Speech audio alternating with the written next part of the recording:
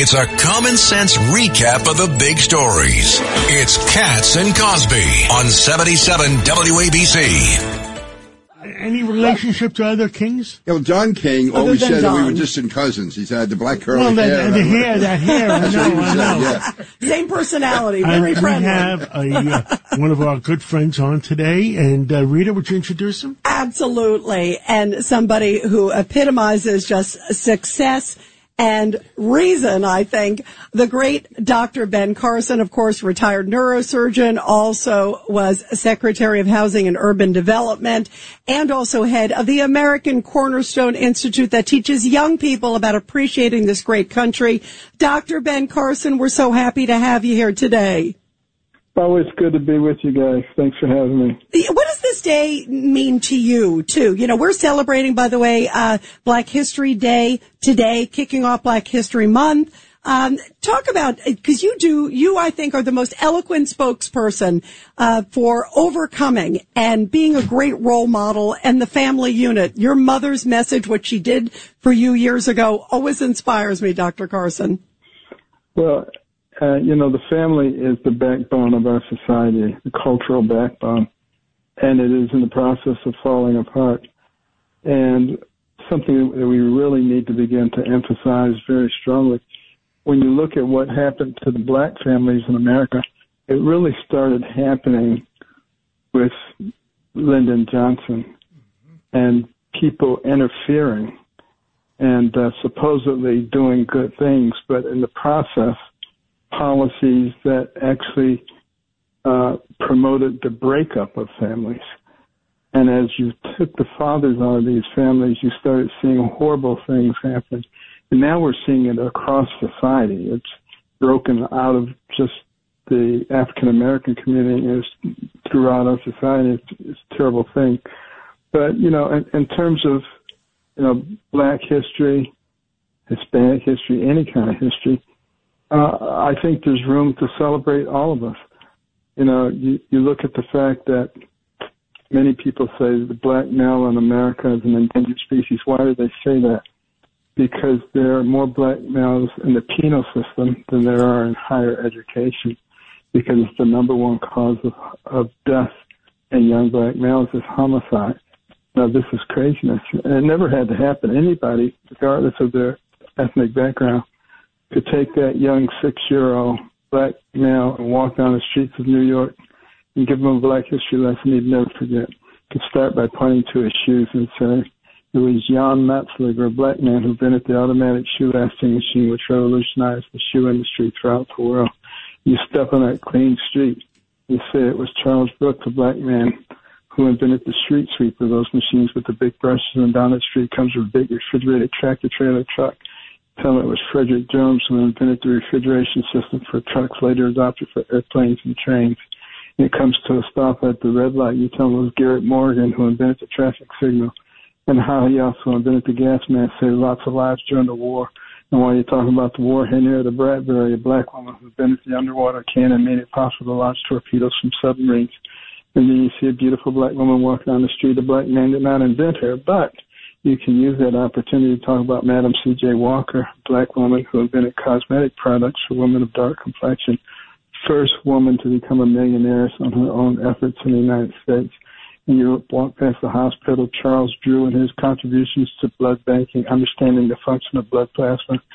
Daniel Hale Williams, the first successful open heart surgery in the world, operative mortality rate less than 1.5%.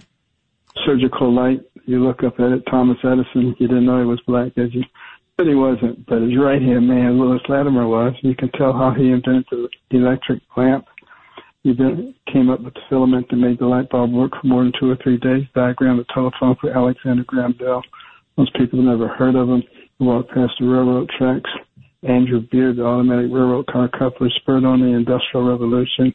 Elijah McCoy, the automatic lubrication system for locomotive engines. In fact, he had so many great inventions where people always imitate him. And people would say, is that a McCoy? Is that the real McCoy?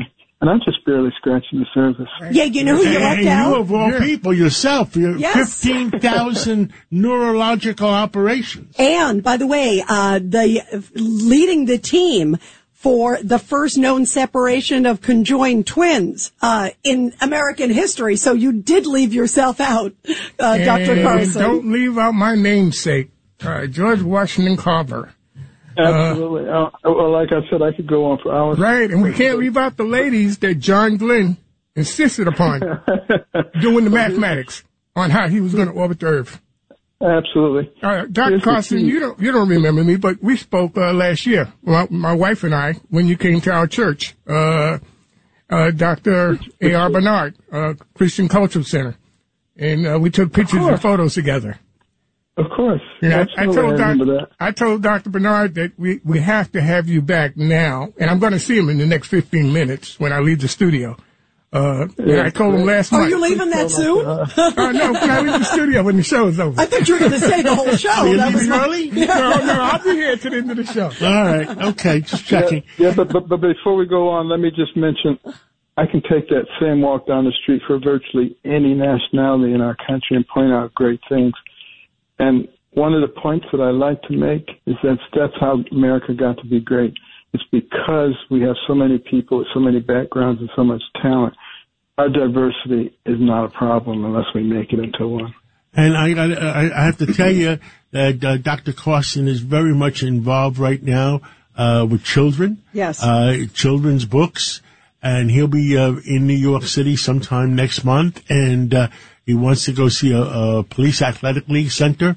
And we may be setting up a police athletic league lunch with him because we all care about the kids. Yeah, that would be Absolutely. blockbuster. That's America's future, is the kids. I mean, and I'm worried about them. And I think I told Dr. Carson that the truancy rate right now in New York City is 40%. Well, the truant officers aren't really doing that anymore. I mean, you can do whatever you want in these days. And people say nothing's any different than it ever has been, but it's much worse. The things that our kids are exposed to these days in the attempt to indoctrinate them are astronomical.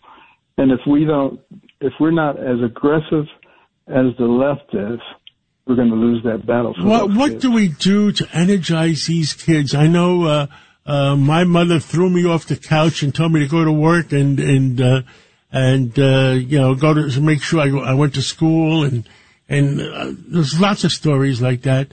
And right now, by the way, the definition of truancy rate, Rita, is that if they're out of school more than 10 days during a semester. No, but that's a lot. That's a lot. And I don't know what to do with these kids. I don't know what to do with these kids. I mean, it just bothers me that we could have a segment of our population that's not going to get the right education. Yeah, and also social media, I think of. I talked to Mayor Eric Adams last week, and he launched a lawsuit against big social media companies for the effect that it's having on kids. They're so, spending 24/7 a day on kids. Go ahead, Dr. Carson. He's talking about that now. But is he going to be talking about it 3 weeks from now? No.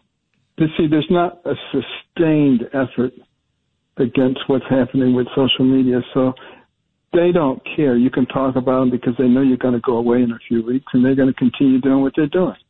And you got things like TikTok, which are indoctrinating them at the same time. They know how effective they can be. The Bible says, train up a child in the way he should go, and when he's old, he'll not depart from it. They understand that concept, that you got to get in there early and persistently. And that's why Vladimir Lenin, the Marxist, said, give me your children to teach for 4 years, and the seed that I sow will never be uprooted. Yeah, Dr. Carson Peter King. Secretary Carson, it's great to talk to you. You did an outstanding job during the Trump administration. We talk about conditions that can create crime or weaken the family. What is the housing situation? Is there any improvement at all as far as facilities for young kids or trying to cut back on crime, making it a more livable situation? Well, there hasn't been a lot in the recent couple of years, but, when the previous administration was in, we had a task force cutting across agencies that focused on those things that made housing unaffordable. And a lot of those things are regulations, and many of those regulations are duplicate regulations across agencies that just vastly increase the costs and the complications. We need sustained effort, cooperation between federal, state, local, as well as the nonprofits, the for-profits, and the faith-based community. That's the way we get these things under control. Well, Dr. Carson, thank you so much for being with us, and I look forward to seeing you hopefully when you're in New York very soon. Thank you, Dr. Carson. I look forward to it. Thanks so much. Thank you. We love you, Dr. Carson. Thank you.